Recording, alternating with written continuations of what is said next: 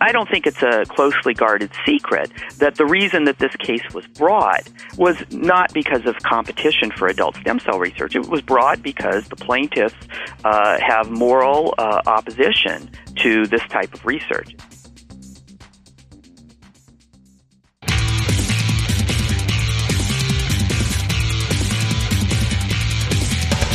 This is Lawyer to Lawyer, the award-winning legal podcast with J. Craig Williams and Robert Ambrogi. West Coast meets East Coast, and yes, they are attorneys, bringing you the latest legal news and observations every week with the leading experts in the legal profession. Produced right here on the Legal Talk Network. Welcome to Lawyer on the Legal Talk Network. We're glad you could listen today. This is Bob Ambrogi coming to you from Massachusetts. And this is Craig Williams from sunny Southern California. I write a legal blog called May It Please the Court. I have a book out called How to Get Sued. Bob, you have a couple of blogs? I do. I have my blog, Law Sites, and another blog called Media Law. And of course, Bob, we'd also like to... Go ahead. Go ahead. You thank them. We can thank our sponsors, SunTrust, who offers private wealth management solutions for attorneys and legal firms at suntrust.com/law, and Clio, a web-based practice management software program for lawyers at goclio.com. Well, Craig, last month in Washington, D.C., U.S. District Judge Royce C. Lamberth issued a preliminary injunction blocking Obama administration guidelines that would allow funding for research using embryonic stem cells. Judge Lamberth ruled that through the so-called Dickey-Wicker Amendment to the 1996 Balanced Budget Down Payment Act, Congress unambiguously directed that federal funds are not to be used for research in which an embryo is destroyed, and that the Obama guidelines would violate that directive. And Bob, the recent ruling centers around a lawsuit filed against the National Institute of Health by two scientists who were opposed to embryonic stem cell research. They claim that by awarding federal funds for research on embryonic stem cells, it jeopardized and restricted funds for their work with adult stem cells. Since this recent ruling, the U.S. Court of Appeals for the District of Columbia has temporarily lifted the ban.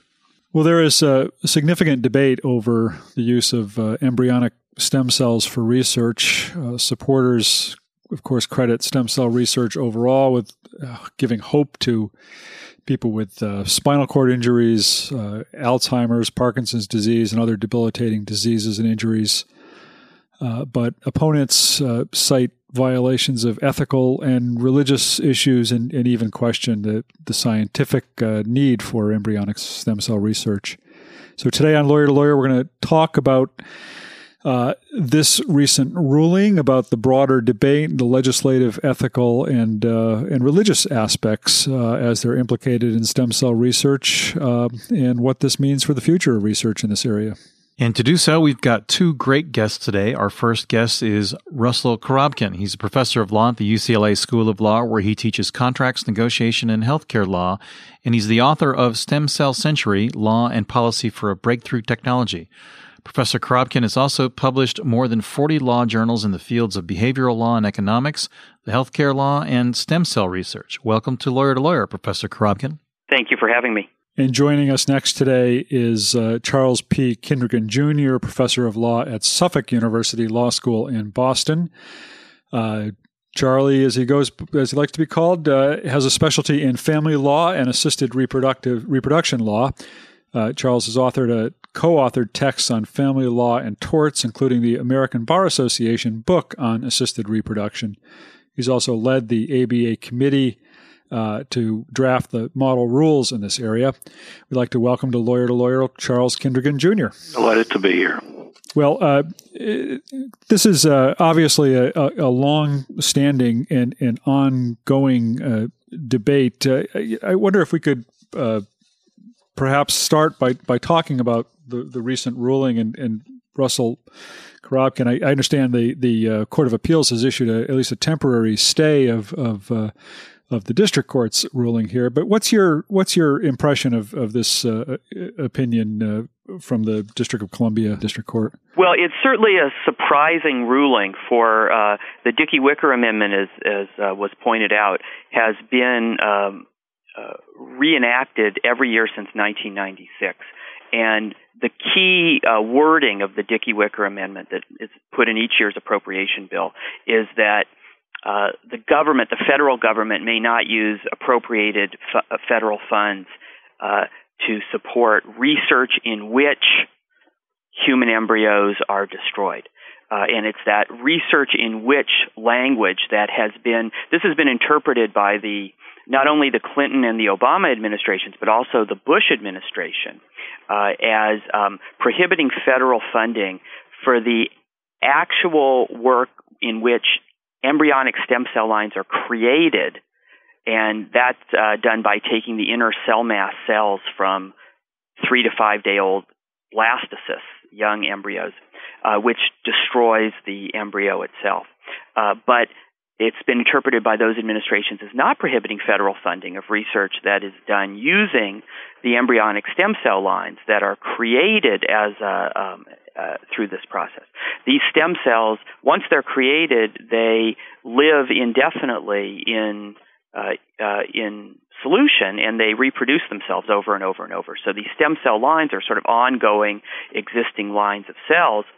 And once created, they're used by scientists all over the world. So the interpretation of this congressional language was that federal money could be used not to create the stem cell lines, but once the stem cell lines are created, it's not inappropriate to use federal funding, or not prohibited to use federal funding for all the scientists who then study how those cells work in the hopes of trying to understand disease better and ultimately to come up with treatments for some of the illnesses and injuries that you spoke of at the top of the show. Judge Lamberth interpreted the Dickey-Wicker Amendment differently. He said that critical research in which language, he said, well, any research that uses embryonic stem cell lines or embryonic stem cells is part of the same ongoing research, which started out with some of those blastocysts being destroyed, and therefore funding of what a scientist might call the downstream research is prohibited if upstream there was an embryo destroyed in the process. And that's what's led to all of the controversy in the last month. Yeah, I agree with Russell on that. It seems to me that this debate is not just legal, but of course what we're talking about here is government money to promote and support research, and that alone makes it something of a political debate, not just a legal debate. It's also, of course, an economic debate. The Shirley case was actually brought by the scientists who were doing research in adult stem cell, and their concern, I guess, was an economic one in part, that the government was going to be funding competitors. And so, as with so many of these things, it's not easy to just say that it's a legal debate. It happens to be right now in the courts. I assume it's on appeal in the D.C. Circuit. So there are many aspects of this beyond just the purely legal question of the interpretation of Dickey-Wicker. But that clearly is the critical focus in the case. And I agree with Russell that it seems like a pretty broad interpretation of the Dickey-Wicker Amendment. Let me just flesh out as something Charlie alluded to, just so the listeners understand, since we are talking mostly to lawyers here, the exact legal posture of what's going on. There are really two issues that are before the court right now for those who are interested in the detail. The first is the underlying question about what's the appropriate statutory interpretation of the Dickey-Wicker Amendment. But then there's a second issue, which is, given Judge Lamberth's interpretation of the Dickey-Wicker Amendment, was it appropriate for him to grant a preliminary injunction against the federal government, thereby prohibiting the National Institutes of Health from funding embryonic stem cell research until Judge Lamberth first enters a final judgment on the merits, which, by the way, he has not so far, and until the D.C. Circuit is able to hear an appeal on the underlying merits claim. So right now you have two things going on. Judge Lamberth issues a preliminary injunction. The Department of Justice has challenged that in the D.C. Circuit. That's before the D.C. Circuit right now. And the D.C. Circuit lifted the preliminary injunction temporarily until they could consider whether a preliminary injunction was properly granted. The briefs have been filed in this Rush appeal, and I expect the D.C. Circuit's going to probably rule on this quickly within the next few weeks, if not even sooner. When the D.C. Circuit rules on this question, they're not going to address the underlying merits of whether Judge Lamberth's interpretation of Dickey Wicker is correct. They're going to address whether or not the relative equities and harms suggest that the federal government should be able to go along and do what it's been doing, or the federal government should be prohibited from doing so until the merits of the case are decided.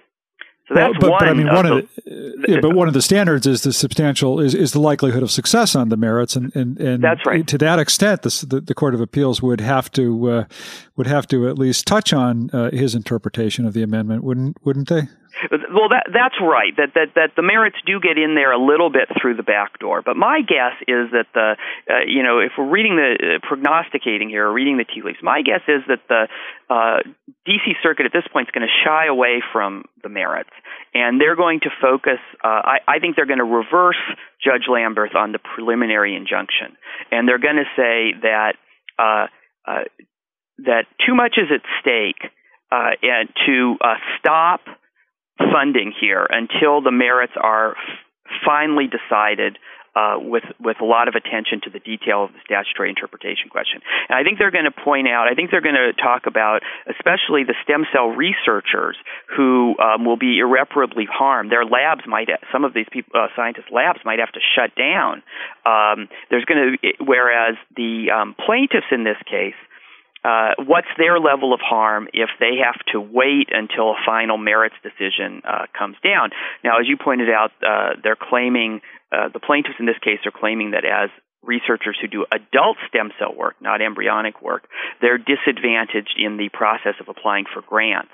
But to me, and I think the D.C. Circuit's going to agree, the relative balance of the harms of having to wait fall more heavily on the embryonic stem cell researchers and patients who might potentially benefit from that research. So I think the D.C. Circuit's going to overturn Judge Lamberth on the preliminary injunction. But then there's also the issue that's still pending before Judge Lamberth on the merits, the underlying merits. And the plaintiffs have filed for summary judgment now on the merits. And everyone believes that Judge Lamberth is going to rule in their favor because in the preliminary injunction, he already said that he thinks that they're on the right side of the argument. But then that case will have to be appealed to the D.C. Circuit. That seems to me like to be a good educated guess as to what he might do, but I think we'll have to wait and see. That would be pretty extreme to grant summary judgment in favor of the plaintiff in a case like this, I think. Well, there's no real factual issues at stake, though. It's purely a legal question. And in Judge Lamberth's preliminary injunction order, he in no way suggested that he didn't have full information on which to make the decision or that he was in any way uncertain about his ruling.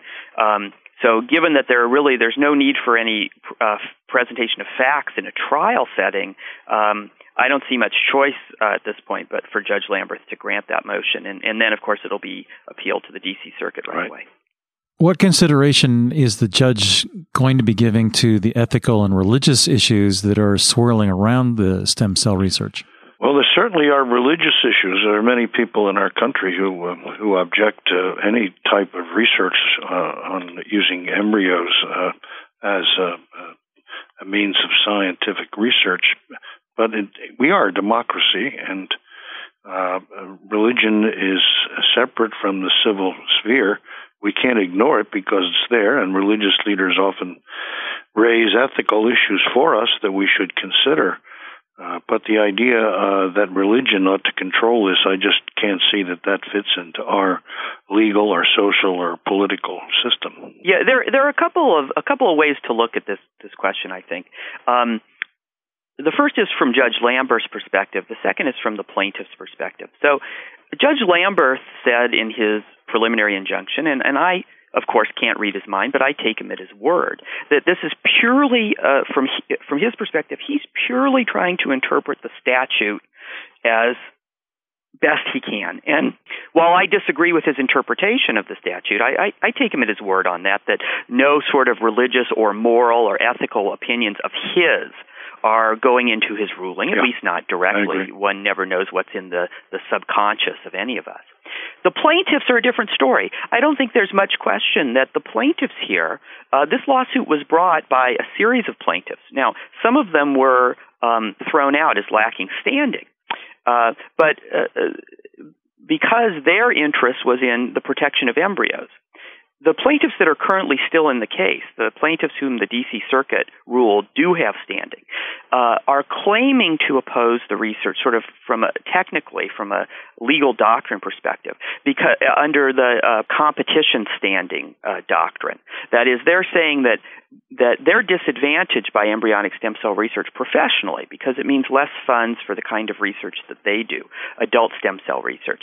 But I don't think it's a closely guarded secret that the reason that this case was brought was not because of competition for adult stem cell research. It was brought because the plaintiffs have moral opposition to this type of research, and they're using all the legal tools they can to satisfy their moral proclivities. There's nothing wrong with that in our system, but I think that it's quite clear that that's what's underlying the plaintiffs bringing this case. Well, I don't see how you can get around that. I mean, this is the judge, makes a point of talking about the fact that there are different kinds of stem cells and they have different applications in research. And in this case, only involves the embryonic stem cell research, as did the amendment that's at the center of it. I mean, Charlie, how do you get around the fact that this is at base a moral issue, even though it's cast in kind of legal terms here? Well, this is part, of course, of a much, much bigger issue in our country and indeed around the world, which is the issue of how do we treat human pre-embryos.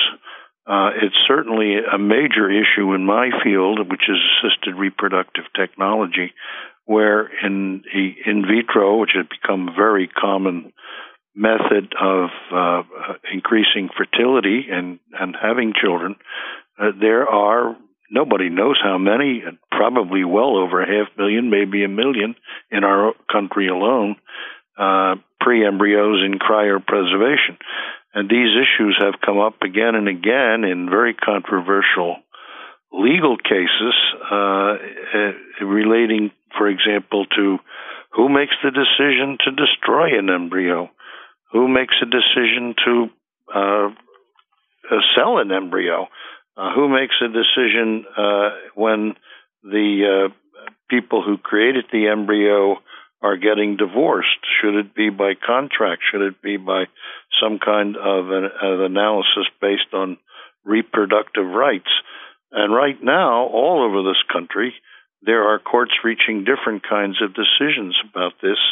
And it's just part of a bigger picture that does exist, not just in regard to scientific research, but to many of these other legal issues that we see springing up all over the place.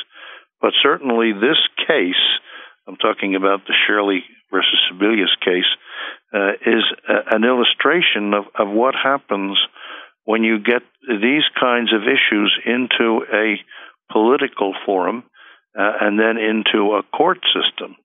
And obviously the answers are very complex in these matters, but the court has to resolve them, and I think it's going to ultimately turn out that, as in the many other instances in which legal issues involving embryos have arisen, that the court is not going to be able to stop this. This is it's almost like trying to stop a hurricane.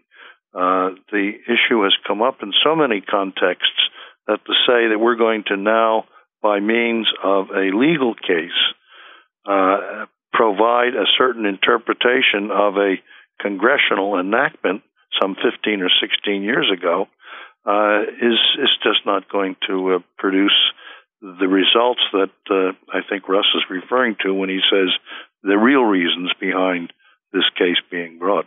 I just can't see it happening. Maybe I can jump in here for a second and talk a little bit about the connection that Charlie raised quite appropriately between embryonic stem cell research and in vitro fertilization. One thing that many people are not aware of is that the Obama administration's policy on funding embryonic stem cell research takes actually a middle ground in the debate about whether or not it's appropriate to use embryos for scientific research. Specifically, the Obama administration's policy that's laid down in an executive order says that the federal government can fund research that's conducted on embryonic stem cell lines only if those embryos that are used originally to create the stem cell lines are left over from in vitro fertilization and were originally created as part of the in vitro fertilization process.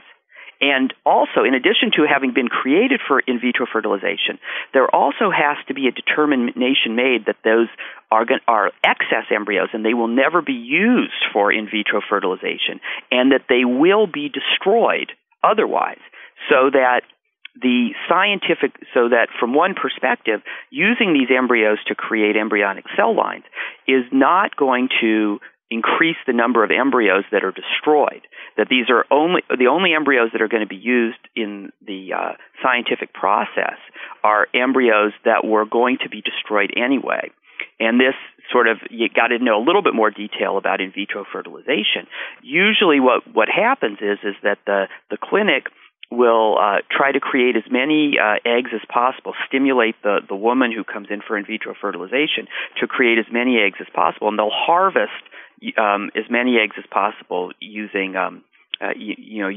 fertility drugs. And usually that they'll get about between say 10 to 12 to 15 eggs that they're able to harvest and successfully fertilize.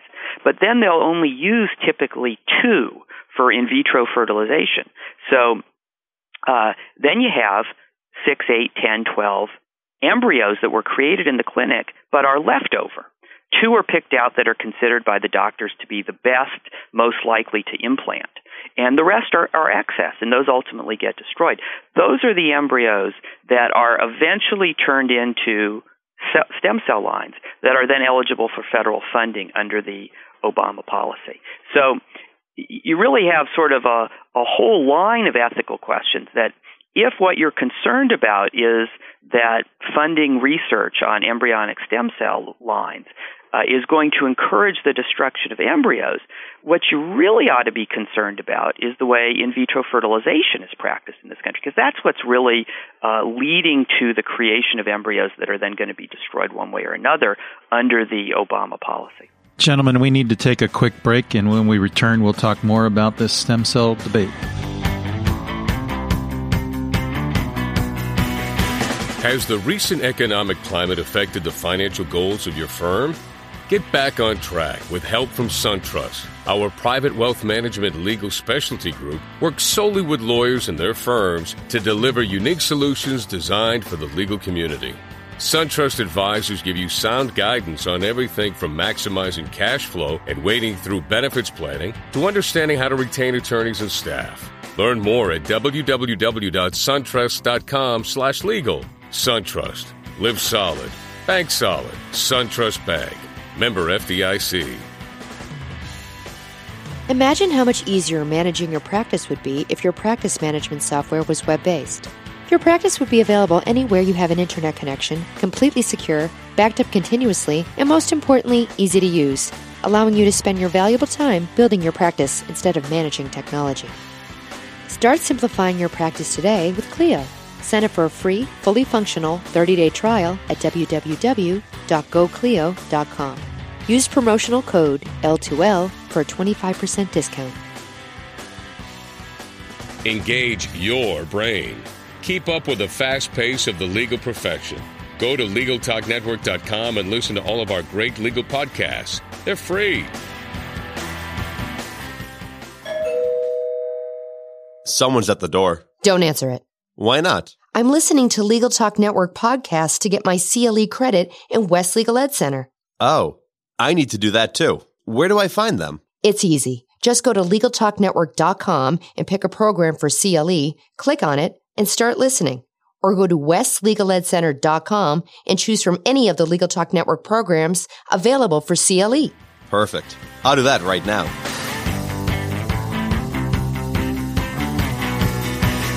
Welcome back to Lawyer on the Legal Talk Network. This is Bob Ambrogi, and my co-host J. Craig Williams and I are joined by Russell Korobkin, professor of law at UCLA School of Law and author of Stem Cell Century, Law and Policy for a Breakthrough Technology, and also by Charles P. Kindrigan, Jr., a professor of family law at Suffolk University in Boston and co-author of the American Bar Association book on assisted reproduction. And just before we went to break, Charlie, I know you were starting to say something. I didn't want to cut you off. No problem. Do you want to continue on that thought? Yeah, it does strike me that the word excess that Russell used probably needs a little bit of clarification for people who are not intimately familiar with reproductive medicine and the law governing it. These pre-embryos are not produced just arbitrarily.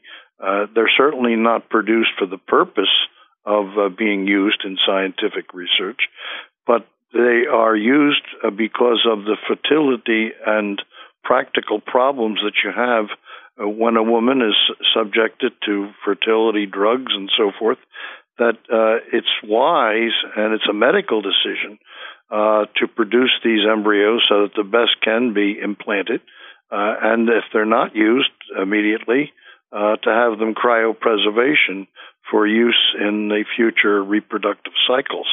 And the reality is that these embryos are produced as part of a private, maybe related in some states to insurance, but as a result of private medical decisions.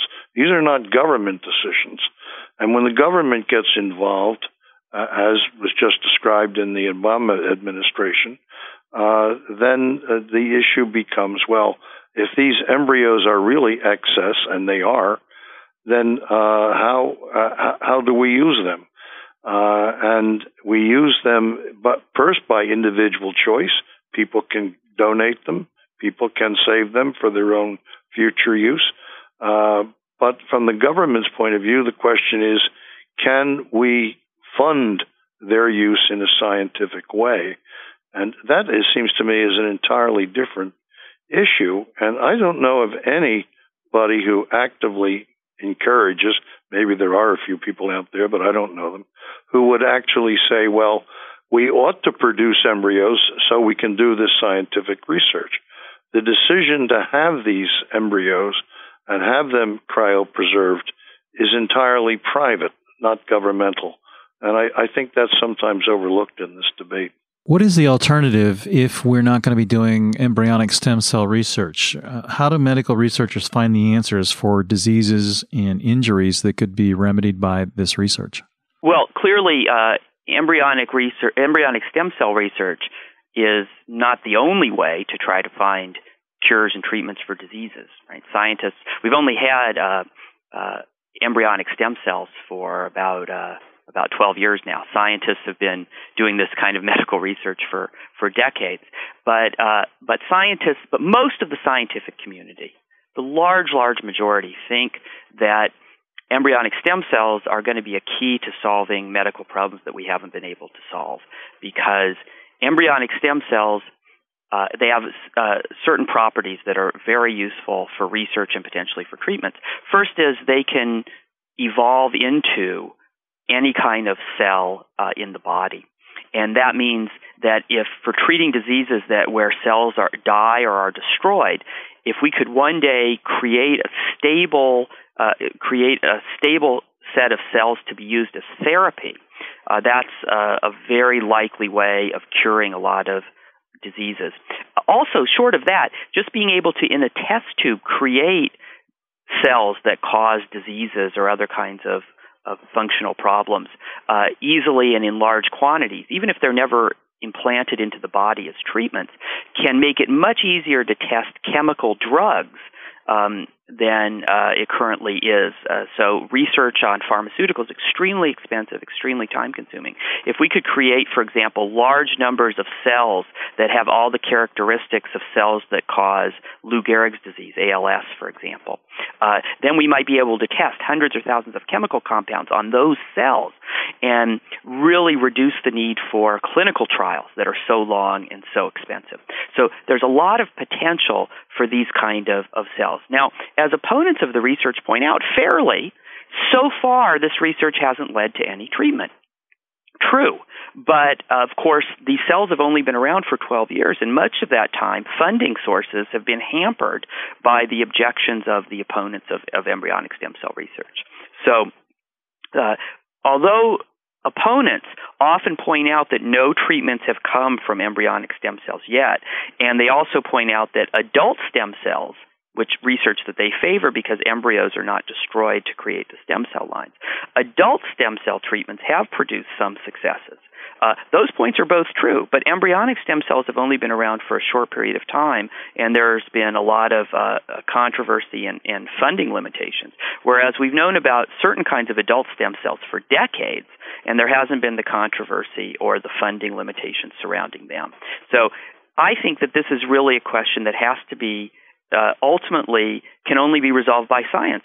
We just have to do the research, let scientists proceed with the research, and see whether it ultimately leads to cures or treatments. There's no other way to know other than to do the research. It's true. In 12 years, 15 years, very short periods of time in science. It takes a lot of work and a lot of research to produce practical clinical results, I think. And then, what's really, one thing that's really interesting for lawyers about this question is here, Charlie and I are just talking now about the underlying science and the possibility for cures. What lawyers might want to focus on this month, coming up, are these three key words: research in which, right? That's what the legal argument at the current moment comes down to.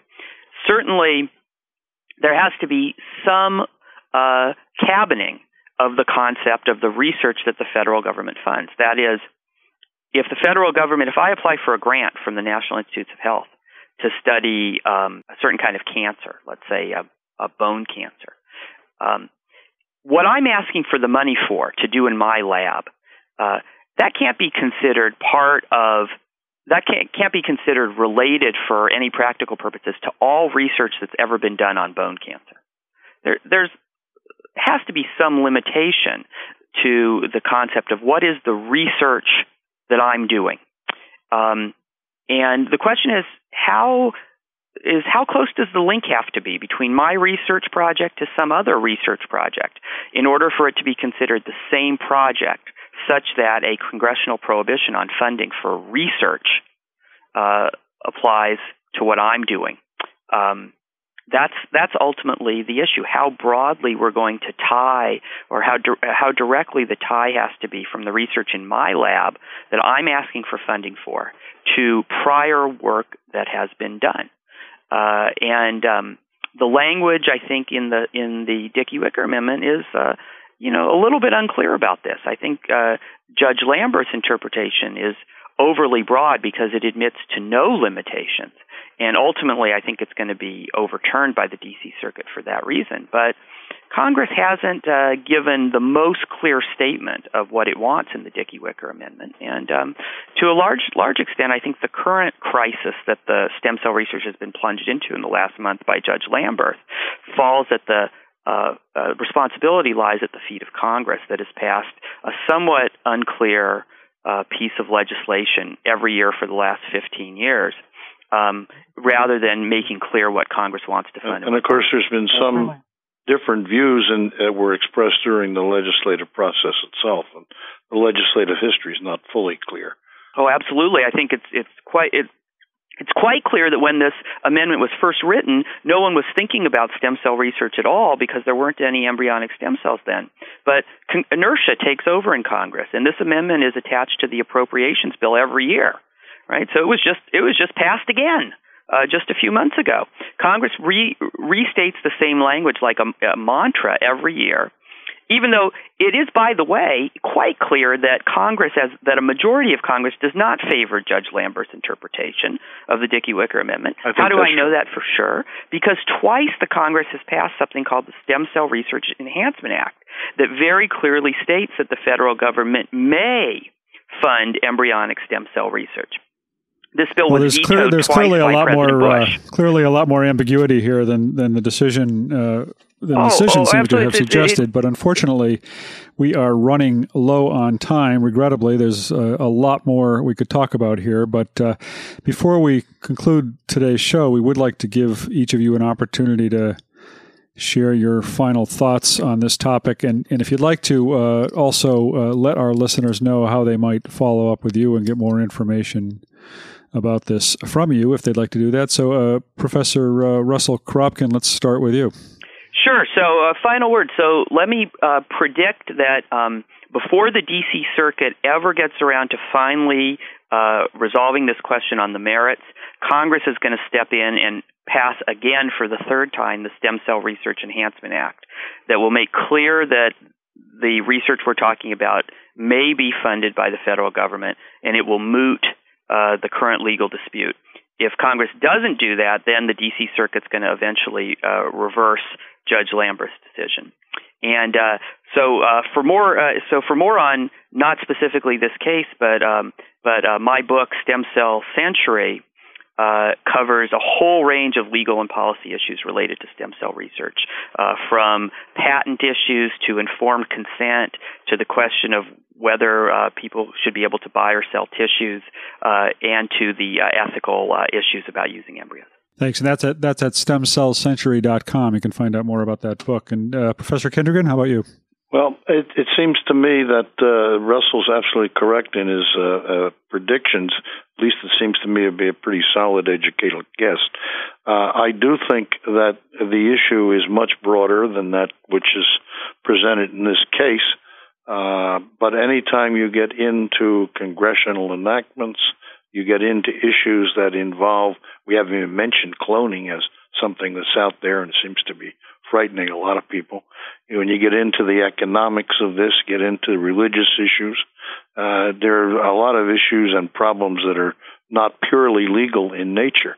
I think from a legal point of view, ultimately this challenge to federal funding is going to fail. But it's certainly something that it riles up a lot of people, and that makes it much more difficult to deal with it in any kind of rational, thoughtful way. Since we're talking about books, I guess the one I'd recommend of my own is the one I've written with Maureen McBride, and it's published by the American Bar Association. It's actually going into a second edition shortly. And it is called Assisted Reproductive Technology. We deal with it primarily in a legal sense, but there are some of these other issues or aspects of the debate which we also try to work in because I think they are part of the picture. That's available from the American Bar Association. Well, thank you very much to both of you for taking the time to be with us today. We really appreciate your thoughts. And Craig, that about does it for this week's Lawyer to Lawyer. I'd like to remind our listeners that they can check out all of our Lawyer to Lawyer shows at thelegaltalknetwork.com. And I'd like to add my thanks to our guests for being with us today. And for our listeners, remember that you can find all Legal Talk Network shows on iTunes as well. And you also, a reminder, you can get CLE credit for listening to Lawyer by going to Legal Talk Network and clicking on the West Legal Ed Center icon there. And listen and get CLE credit. We'll be back again next week to discuss another great legal topic. So when you want legal, think Lawyer to Lawyer. We'll see you then. The views expressed by the participants of this program are their own and do not represent the views of, nor are they endorsed by, Legal Talk Network, its officers, directors, employees, agents, representatives, shareholders, and subsidiaries. None of the content should be considered legal advice. As always, consult a lawyer. Thanks for listening to Lawyer with Robert Ambrogi and J. Craig Williams. Every week, a new legal topic that you won't want to miss. We hope you'll listen again and check out our other shows on the Legal Talk Network.